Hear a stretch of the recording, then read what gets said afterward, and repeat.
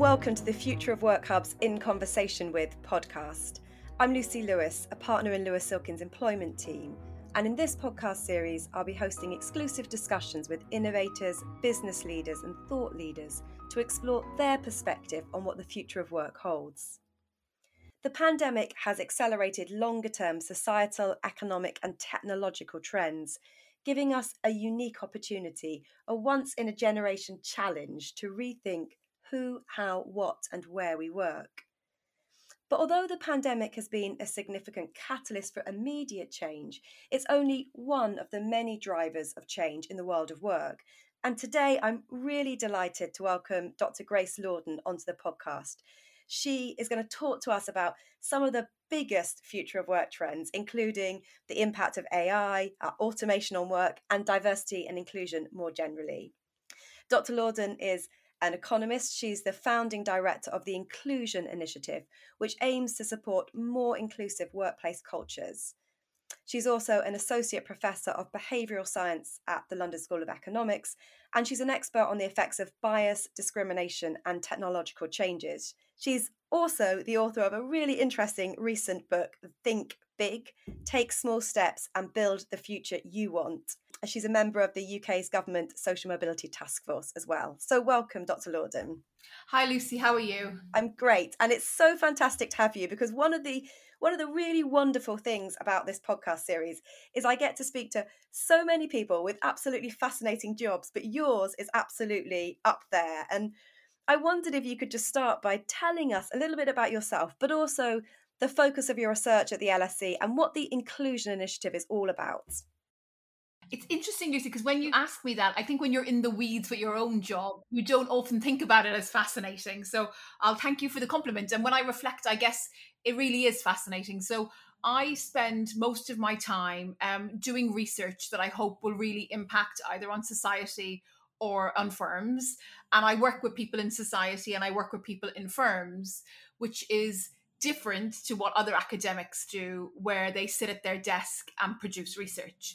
And I think working hand in hand with people in society and also firms really helps me work on projects that are just at the frontier of what people actually want to know. And in the end, it ends up for me being what I would call me-search. So it's kind of research that's led by the interest that I happen to have in the day. So for example, at the moment, I'm doing some work that considers what the metaverse will do for inclusion in the future of work, which I think is very relevant for people who are tuning into this podcast. I'm also interested in the role of AI for managing people and also to help society. And finally, I'm really interested in skills and what the future of skills actually means. So I'm hoping to be able to tell individuals really specific advice about what they should invest in, A, if they want to have higher income in the future, and B, if they want to have a job where they're actually happy in. Fantastic. And we will definitely come on to talk about those things, particularly AI and particularly skills and automation and the impact of skills and where the skills focus should be. But tell us a bit about the Inclusion Initiative, because I think that's really interesting. So I set up the Inclusion Initiative in LSE in November 2020, and I was really proud of the name. But when people hear the name, they automatically associate it with socially responsible workplaces where we really create happy workers who have a sense of belonging. And I do think that's important, but the underlying mission of the centre is to really enhance inclusion in the organisations to allow workers become more productive. So if you're somebody who's underrepresented in the organisation, you might feel on occasions that you have some great ideas and you can't get heard. We want to figure out how we can actually get teams working better together so those outlier ideas get out there and we innovate more. And we also want to think about how we actually get people working together in teams and also individually. So we become more creative, we become more innovative, and we assess risk better. And the whole thing was kind of born from me working with people who place bets in these concentrated portfolios on what companies are going to be the big company over the next 10 years. And realizing that in those moments, too often you have groups of people who are too similar to make good decisions. So we want to add diversity into that conversation. But often when you add diversity into the conversation, you often add conflict, dissent, pressure to conform. So how can we create leaders that allow us build teams that get us to just these better outcomes and also bring along underrepresented talent, which I don't think we're leveraging in the way that we could in the UK. Yeah, no, I definitely agree with that. And actually, your idea of um, building teams, getting teams functioning together and more productively, that leads me to the next thing I wanted to talk to you about, because everybody listening knows that um, the pandemic has accelerated this trend towards hybrid working. Businesses that might never have thought about it, they're all now experimenting it. We're seeing hybrid working policies, hybrid working practices. And I know one of the things that you've talked a bit about is that we need to be careful in that we don't have unintended consequences for diversity, for inclusion, for teams, for productivity, that we don't create and we don't embed the inequalities that we've had in the old ways of working. And I wondered if you could just tell us a bit about what you see the potential challenges as being, but I guess more importantly, any practical advice you've got for businesses who are sort of embracing this hybrid working challenge for ensuring that you're not doing those things, you're not embedding those inequalities, that you are allowing teams to flourish. It's a really great question. And I think the starting point that I would say to those businesses is if somebody comes through your doors and advocates for a 4-day work week or advocates for Tuesday, Wednesday, Thursday, I would send them away, because there is no one solution that fits all companies. Every job is going to be different and every tasks are going to be different. I think for professional workers where we want to create, innovate, and assess risk, the starting point has to be, what is the time that we need to bring the team together in order to have these sessions where they really go deep into discussions on what is the best way forward. And then they divide up the tasks and they go away with autonomy to do those tasks in a linear way. So this kind of deep dive into productivity. And for some companies, that might actually be as little as a month, which basically means you bring people together for this really deep dive where they manage to crack the back of what they're doing, so the inspiration part, and then they all go off separately to do the perspiration part independently. And what I like about that is that the starting point isn't, we're going to do this amount of hours, now work your team's productivity around the hours we've written, for no reason at all, actually. What I like about this is that it says the first thing that comes is protected is that moment where the team actually comes together. And then actually, when we're not coming together to create, innovate, and assess risk, people can go away and work in whatever style suits them. And for some people, they will be extraordinarily creative in bursts of 12-hour sprints or 14-hour sprints. Myself, I'm massively unproductive for the majority of the month. And I get 4 or 5 days where I'm incredibly productive and I'm incredibly exhausted when it's over. There's other people who work incredibly well in the night. So this idea of owls being forced to get up with the larks is really something that we actually need to move away from. So I think for the future of work, really focusing on what is the optimal time to bring teams together when they're really, really, really engrossed, embracing dissent and pushing the company forward. And then when it comes to inclusion, which is a really good question, we also kind of start sometimes in the wrong place. So I think we sometimes start with a CEO making a statement or human resources putting in place structures that would enhance inclusion. And I think that will get us progress, but it won't get us to where we want to be, where you've asked about productivity. For productivity, we do need to have an inclusive leader. And that person really needs to get actually that it is in their best interest as a leader to have diverse people around the table. It isn't competition for them. And in fact, their lives are going to be made much easier if they realize that their role as a leader is to bring together those diverse perspectives rather than come up with all the solutions. And when I look at leaders now in particularly finance and technology where I work, I notice a kind of a shift towards that kind of mode of thinking where instead of the leaders needing to have all the answers, they're looking to the team for inspiration.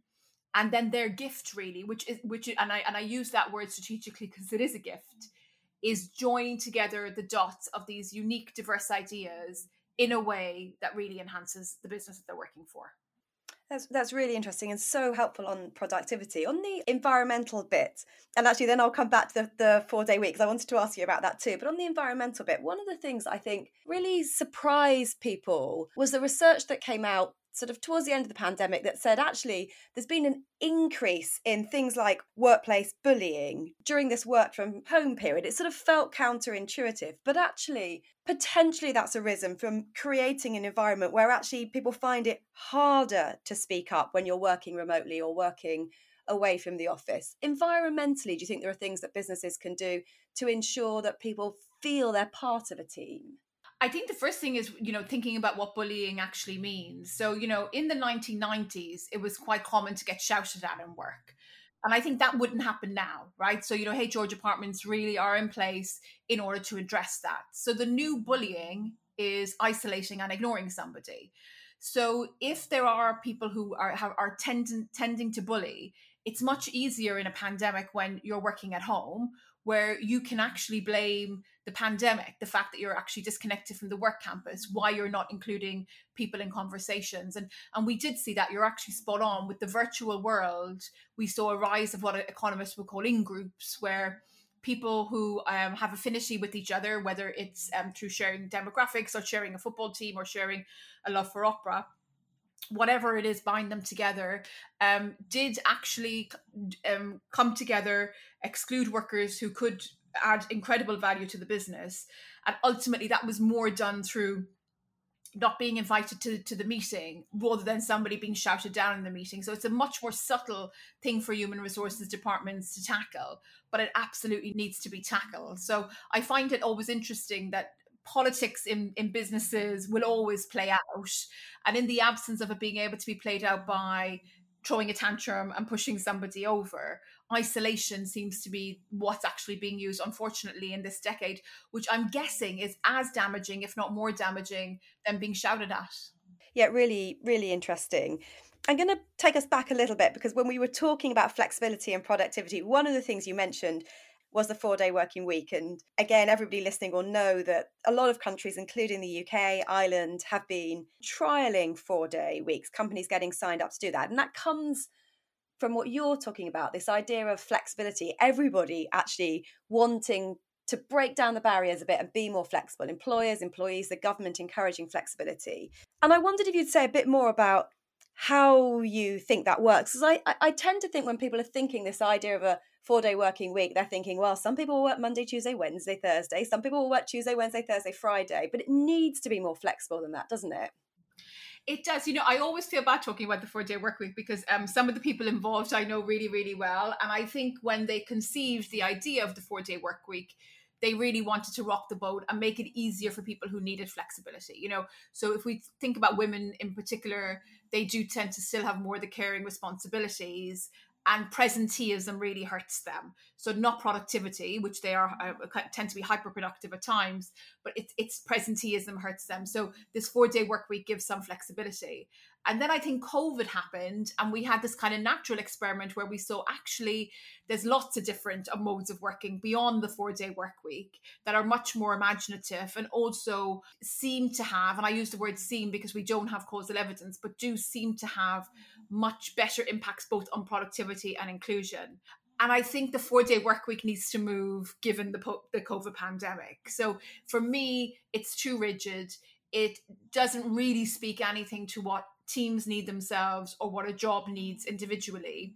It doesn't make sense that every job and every team need to be there for 4 days a week on particular occasions. And, it's really none of my business as a manager if people in my team choose to work 7 days a week and work much lower hours on that week, because maybe they like to have their mornings for something and their evening for something.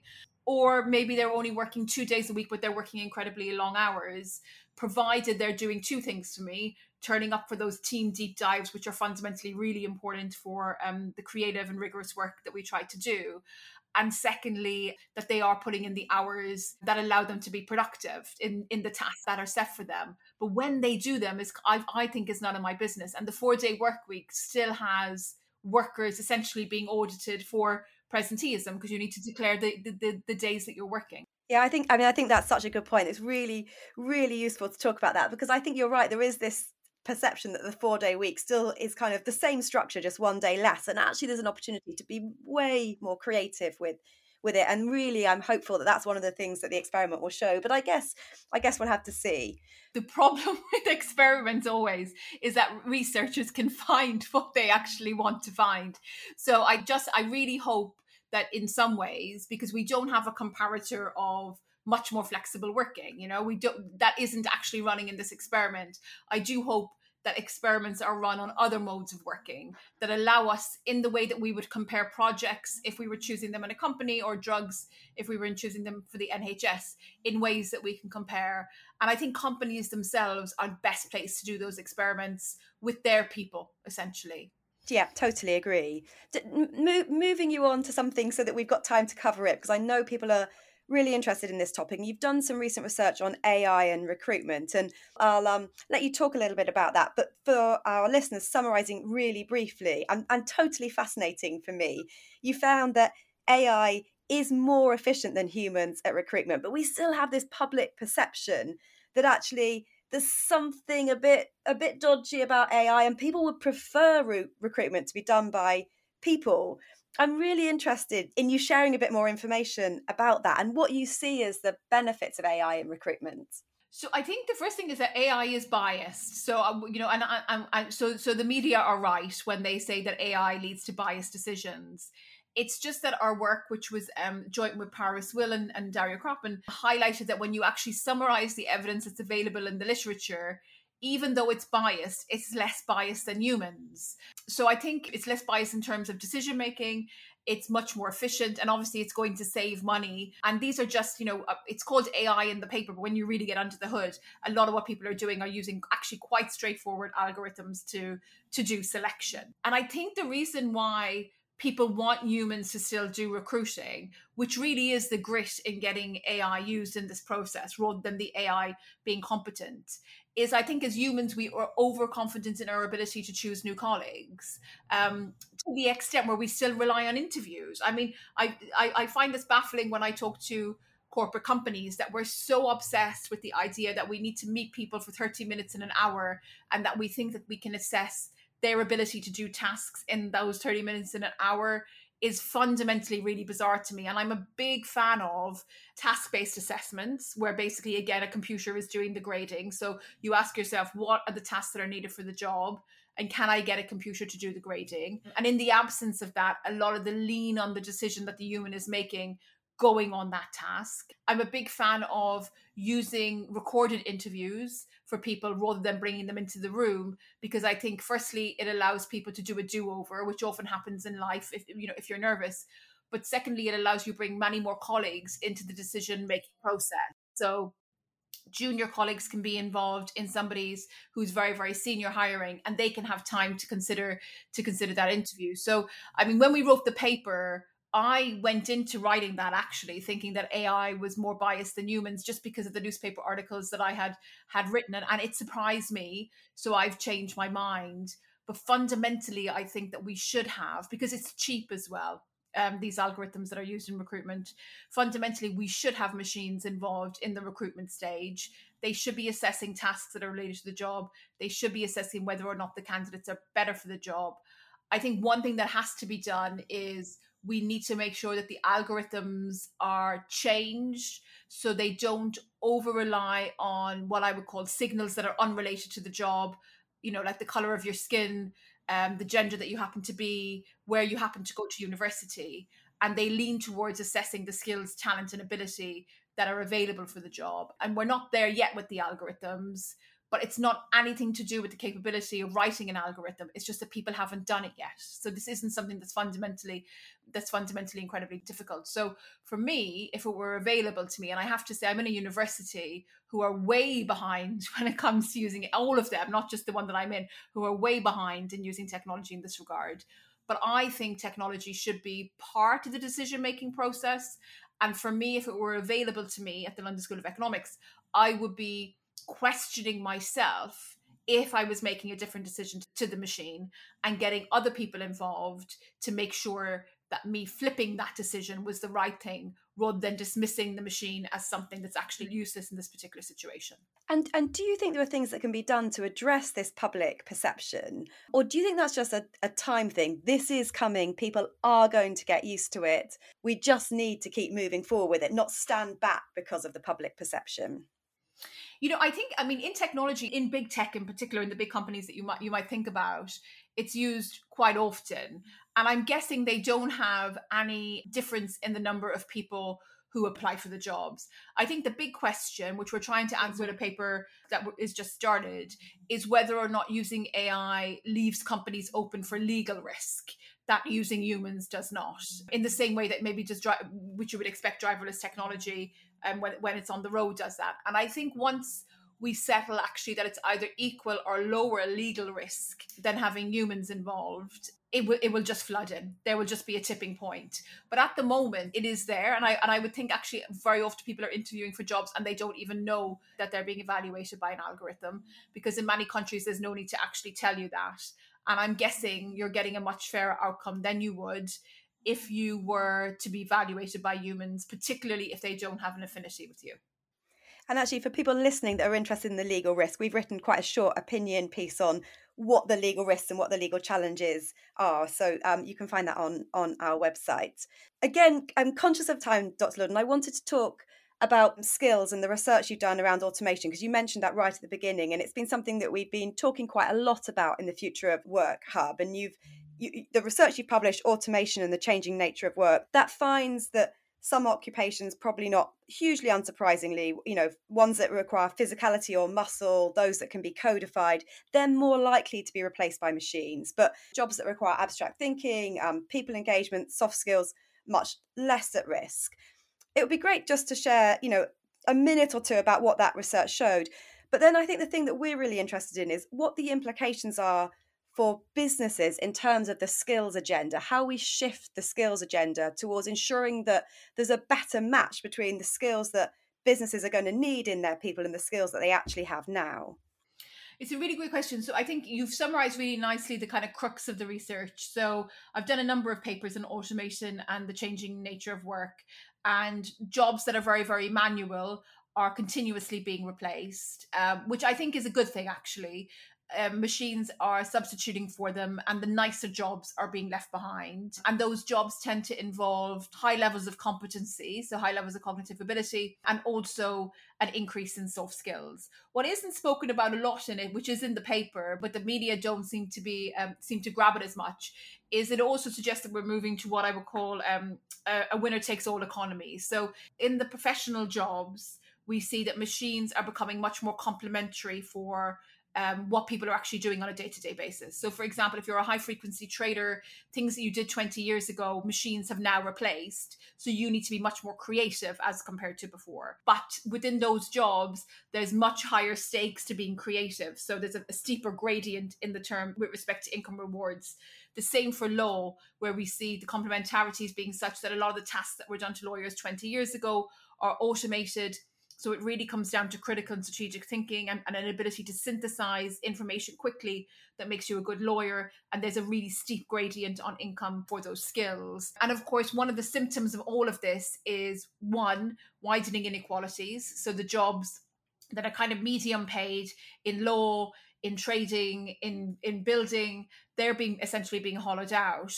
And we have more people who are either high income or low income with less in between, which does bother me. We've spoken a lot about machines and how they can replace recruitment, for example. I'm now doing some work on the metaverse, which kind of leads to the same conclusion, that machines are going to bring a lot of gains to business. And at the moment, they're not taxed, which is a problem because of this actual widening inequality. And then you could think about, okay, what does this actually mean for skills within business? And I think because we don't teach kids in schools soft skills, I think businesses really need to start addressing that. And some of the very top firms have been doing this for a number of years anyway. But the skills to focus on for the future are resilience, adaptivity, creativity, and I think also an ability to talk across disciplines, which is a really, really kind of interesting idea, that I should have really deep knowledge of one specific thing, but be able to talk across other disciplines by knowing their major lessons in a way that allows me to bring more creativity and more innovation to my own work. And this really kind of encapsulates the idea that much of my inspiration as an individual and much of the inspiration that I see for people who actually create in society comes from bringing ideas together rather than having this light bulb moment that's totally unique to anything in society. So if I were businesses, I would really focus on those skills And adaptability, again, the economy is going to be changing. So people are going to need to continuously upgrade their core skills. And the one thing that deciphers whether somebody is actually proactive or inactive in doing that is whether or not they're an adaptable person. Really fascinating and really helpful. I've got time for one more question, and it's a question that I've been asking everybody on our 2022 podcast series. We know the world of work is going to look totally different in 10 years' time, probably in ways that we can't predict now. But if you had the power to ensure one change for the workplace of 2032, what would it be? It would be to increase the number of inclusive leaders who do not hire their friends or hire based on their own affinity, but hire for diversity and for perspectives that they do not yet have. And that really requires a change in ego in our leaders and really requires a change in perspective towards a diversity mindset. And I think then the type of work I do, rather than being called inclusive leadership, will just be called leadership. Really, really great thought. I'm really hopeful for that too. So let's keep our fingers crossed. Thank you so much, Dr. Lawden. It's been really interesting insight into some very, very current issues. If you'd like to find out more about Dr. Lawden or the Inclusion Initiative, you can visit www.gracelawden.com, or you can follow Dr. Lawden on Twitter and Instagram at Prof. Grace Lawden, where you can sign up to her newsletter on work and on behavioural science. Thank you again, Dr. Lawden, for joining us. Thank you, Lucy. You're absolutely awesome, and see you soon. See you.